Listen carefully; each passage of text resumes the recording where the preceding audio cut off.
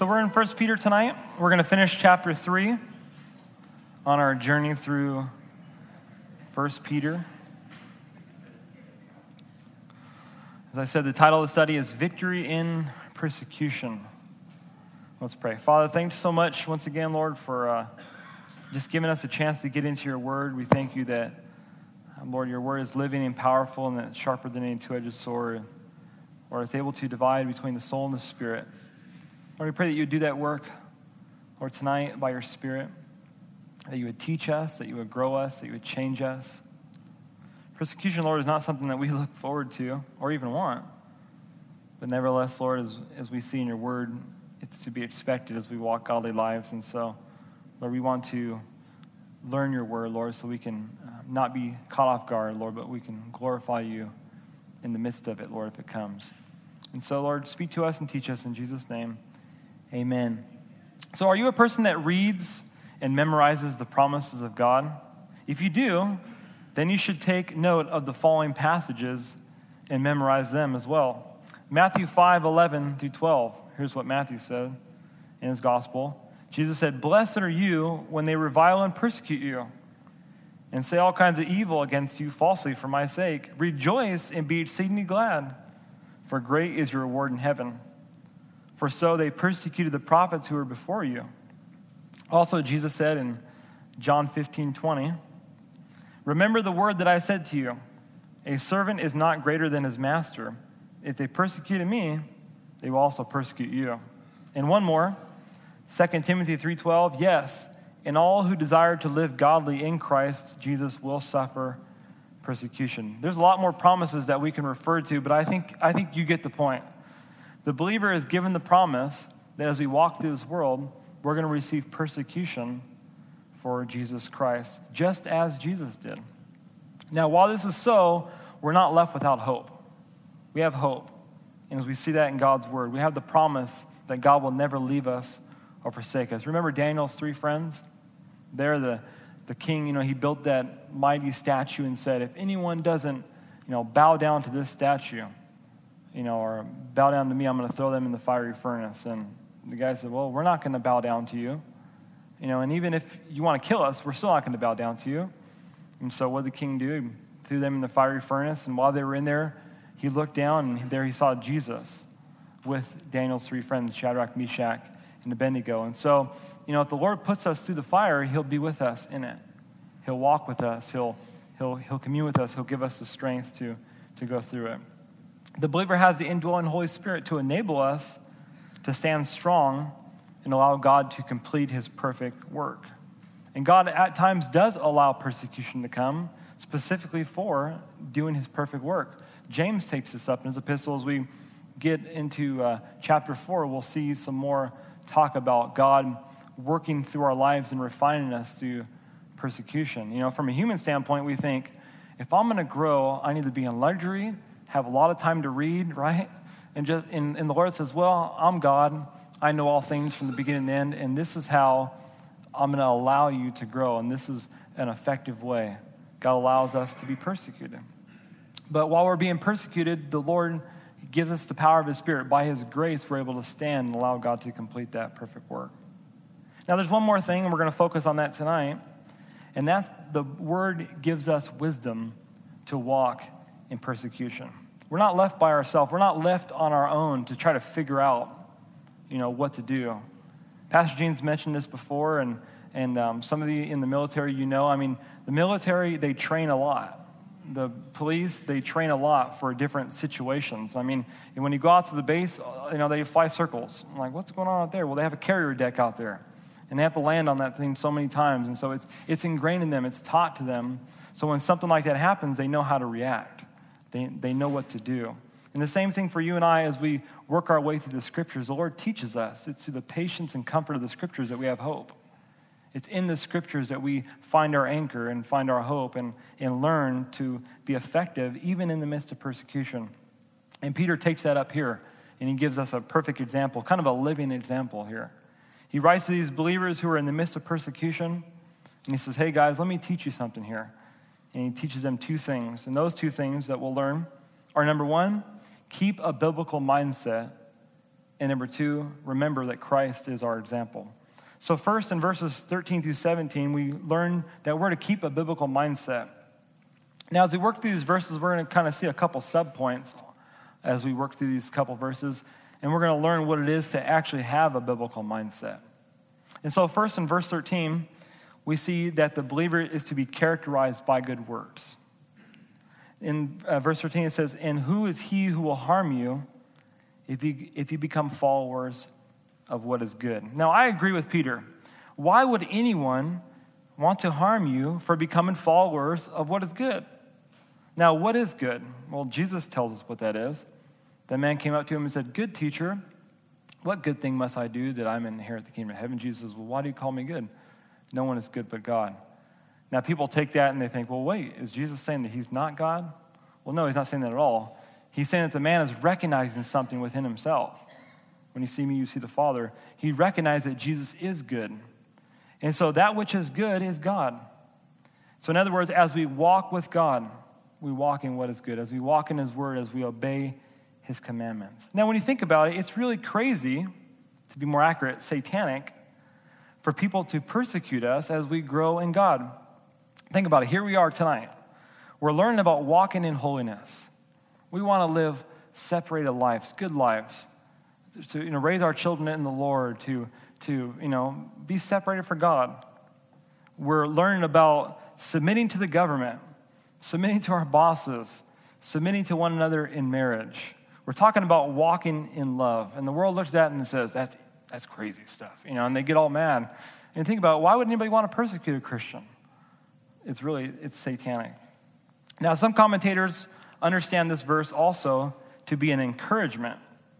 So in other words, they say that Peter is saying that if you follow what is good, people can hurt you, but they can never really harm you. And the reason is because the worst that someone can do is kill us.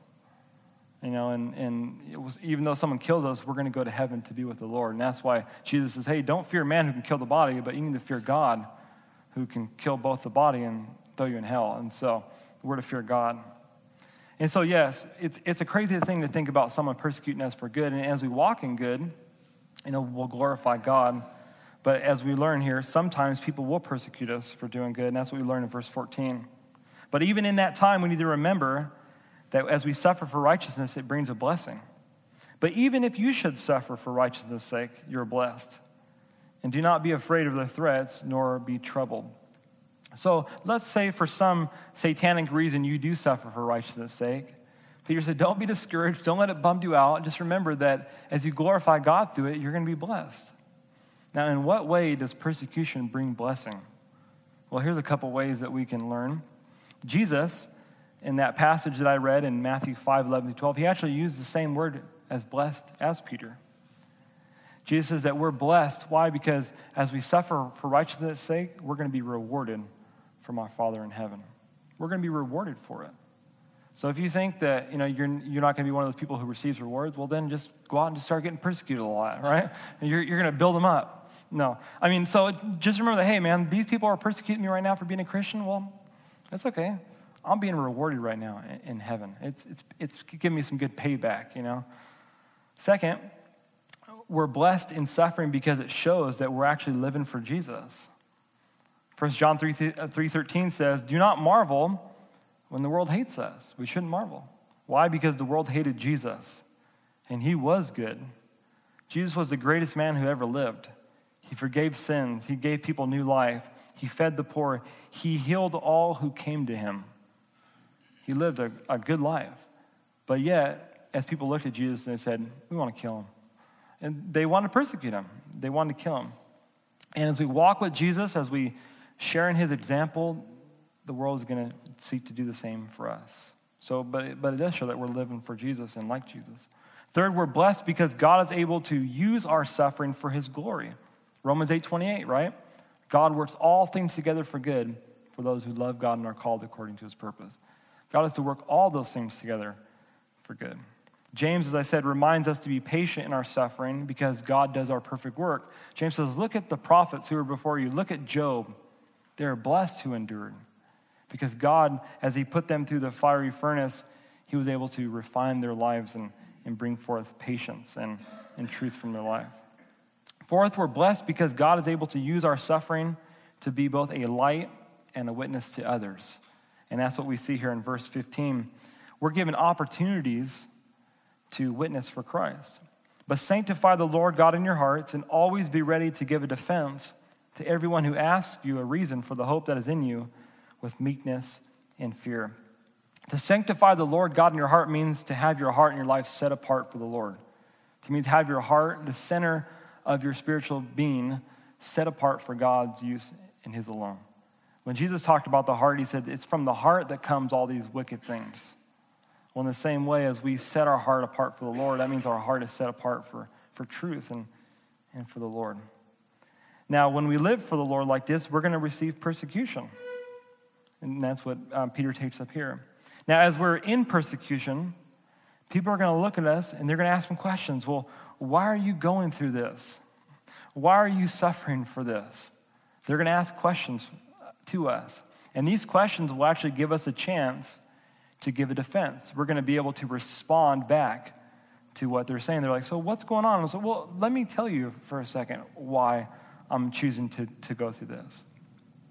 Now, Peter calls this word a defense. Be ready to give a defense. And the Greek word for defense, most of you probably know, is the Greek word apologia, which is a legal term. It was a legal term that was used to refer to a verbal defense. Now, as you and I, as believers, as we walk, we're to be ready because people are going to look at our lives and they're going to want to know why. And we have a chance to give a verbal defense on why we live for why we live, basically. It's the hope that's in us. That's what he says here, the hope. People are going to ask us about the hope that is within us. And that hope, as we learned in chapter 1, is our incorruptible inheritance that's in heaven for us. And so, yes, we're born again. We're set apart for the Lord. We're living for this inheritance in heaven. And people are going to see that. They're going to persecute us. And we have a chance to tell them about it. Basically, in a nutshell, you get to share the gospel. And that's what the defense is. So as you're set apart, you're being persecuted, it gives you a chance to share the Lord. Every Christian should know what the gospel is and how to share the gospel. It is our defense, and we're to always be ready to share it. Now, you might not know the gospel, or you might not be able to put it in a couple terms, but here it is. And so grab a hold of this, and if you're not saved, believe this tonight. So here it is, ready? You're a sinner. Christ died on the cross for your sins, and then he rose again on the third day. If you'll turn from your sins and put your faith in Jesus, you will be saved. It's that simple. It's that simple. So we think apologetics. Oh man, what do I need to do to give a defense for my faith? Peter says, share the gospel. Tell them about this incorruptible salvation you have. The fact that if people will turn from their sin and believe on Jesus, they will be saved. Now, yes, there is a whole system of theology that is based around this one verse and many others as well. And that system of theology, apologetics, focuses on how to defend the gospel and the other essential doctrines which make the gospel possible against different outside attacks that come. And so people will try to come with a false teaching to deny who Jesus is. Well, that denies the gospel. The gospel is no longer possible then if we don't have a Jesus who's God. And so apologetics attacks that teaching and defends the true Christian faith, and then also gives an offense for why it's not true. But in a very simple terms, what Peter's talking about here, he's talking about the gospel. People are going to come to you, they're going to want to know why you live, for what you live for. And you say, well, here it is, because I believe in Jesus, and you can also. Now, there's an attitude that should come behind our witness, and our attitude should be in meekness and in fear. Meekness means a spirit of gentleness. We're not to be angry or militant, but we're to speak the truth in love. Get all fired up, right? Well, let me tell you why, kind of thing. And I'll choke you into it, kind of thing. No, I can win this argument, kind of thing. But we're to do it in love. We're to speak in love. We're to come off with a spirit of gentleness as we share the Lord with them. Also, in fear. And fear can be translated reverence or respect. And so we're to remember that as we share the gospel, as we share the word, that we're actually sharing God's word, not our own opinion. We're to do so with reverence.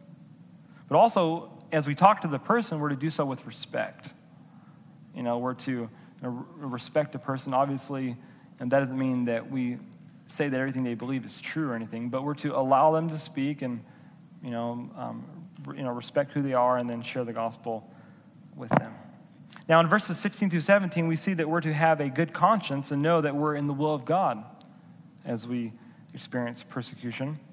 Verse 16, having a good conscience, that when they defame you as evildoers, those who revile your good conduct in Christ may be ashamed. For it is better, if it is the will of God to suffer for doing good than for doing evil. Conscience, what is conscience? Is it the two little people on your shoulder kind of thing? Conscience is the internal faculty that helps you judge yourself. Your conscience either approves or accuses you. It's that little goad, right? The believer needs to have a good conscience, and the reason is because people are going to try to accuse you of wrongdoing. They're going to try to make things up. But as we walk in truth, as we know we're living with a good conscience, in the end, they're going to be ashamed and not us. So as we walk in truth, we need to be above reproach. We need to be blameless. And the way that we do that is by, first of all, having our conscience trained by the Spirit of God and the Word of God.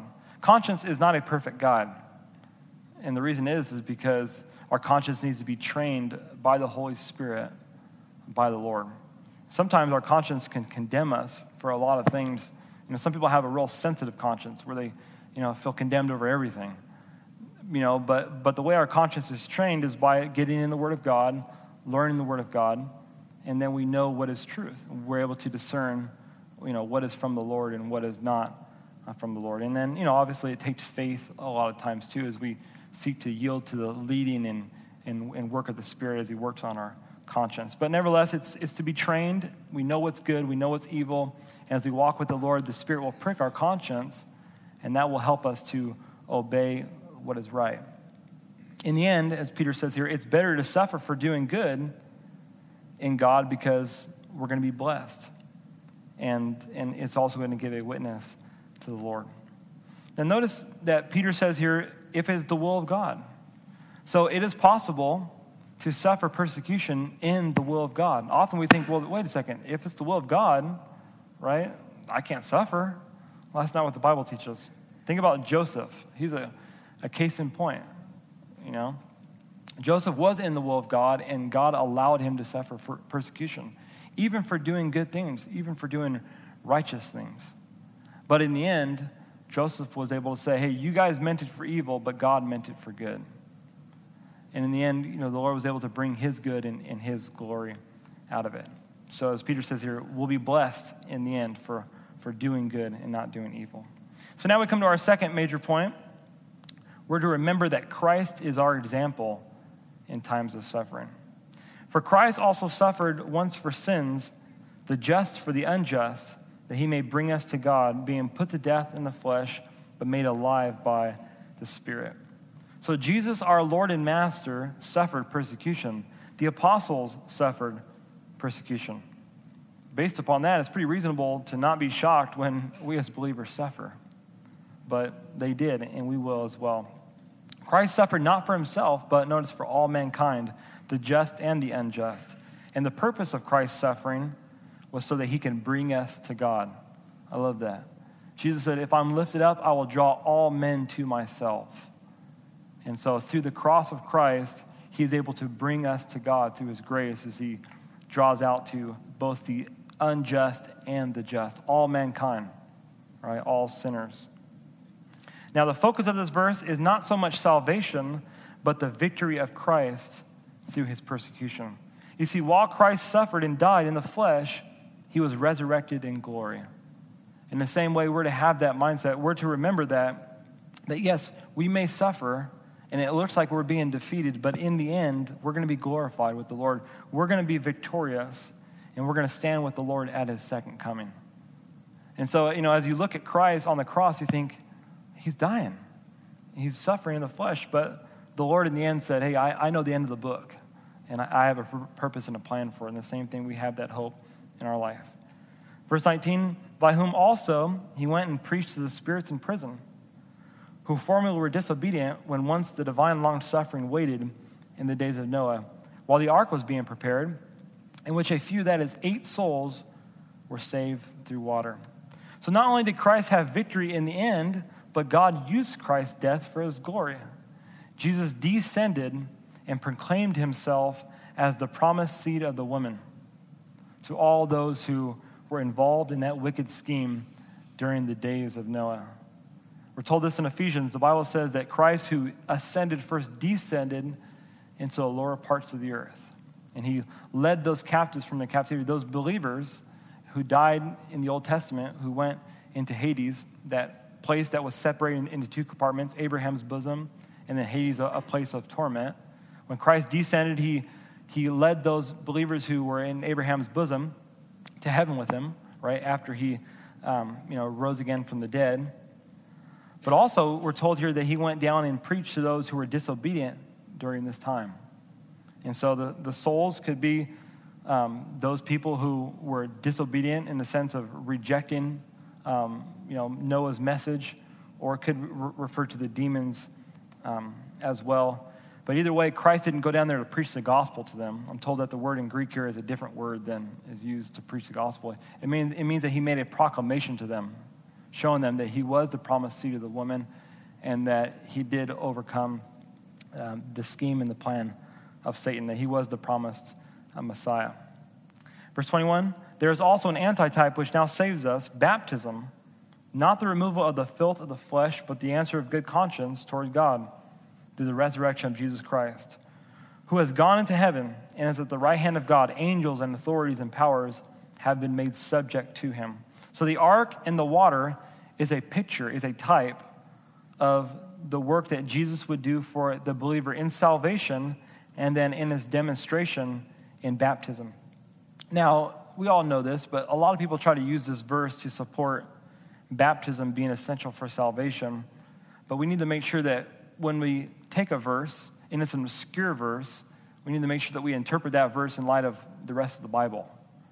And if you take this verse right here to refer to baptism for salvation, well, then you got some problems. You got to kind of chew on some other stuff.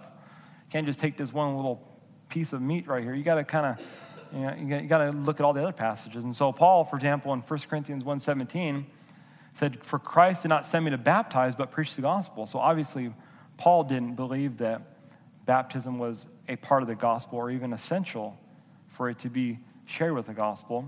And also in the book of Acts, in chapter 10, when Peter himself came into the house of Cornelius, we're told there that he began preaching, and as the people were listening to him, they believed in Christ, and the Holy Spirit came and indwelt them, and they spoke with other tongues, showing that they were born again. And after he saw that they were born again, he says, wow, these guys are born again just like us. Should we forbid them to be baptized? And so they took them down and they baptized them. And so God does not show partiality, right? You can't be saved before baptism and then require everybody else to be saved after baptism. So apparently people aren't saved through baptism. You're saved before baptism. And so the Bible says you're saved by grace through faith alone, that not of yourself. It's the gift of God, not of works, lest anyone should boast. Well, in that case, what is Peter talking about here? Well, notice when Peter's talking about baptism, he was not thinking about the outward. Notice, not the removal of the filth of the flesh, but he's thinking about the inward. It was the answer of good conscience towards God. Water baptism is always the outward symbol of the inward reality. So the answer of good conscience towards God means that when you're baptized, you understand that God has already cleansed you from your sin and your guilt of sin. And so very simply, that's what Peter's saying. Now, as I said here, the main point of these verses is to show that while Christ suffered, God was able to bring victory. Christ, yes, while he did suffer, the Lord had a plan and a purpose in it to draw us to God. While he did suffer, yes, but he also descended and proclaimed himself to all those who are wicked and disobedient in the end. And yes, while he did suffer, he also ascended 3 days later, and now the angels and authorities and all powers have been subject to him. God is able to work all things together for good. And the same is true for you and I. As we suffer, we need to remember that Jesus is our example. Not these people we see on TV, right? It's Jesus who's our example. It's the apostles and the prophets, their life, they are our example. They're the ones that we follow after. Jesus suffered, the apostles suffered. It shouldn't come to a shock if we suffer. But if we do, we're not without hope. God gives us other promises God will help us to stand through it. God will give us the power to walk through it and to glorify him through it. So did you come here tonight to hear some promises? Well, then you got them. Maybe not the ones that you were looking for, though, but nevertheless, you heard the promises of God. But in those promises of God also comes the power of God to change you and to mold you into the image of Jesus.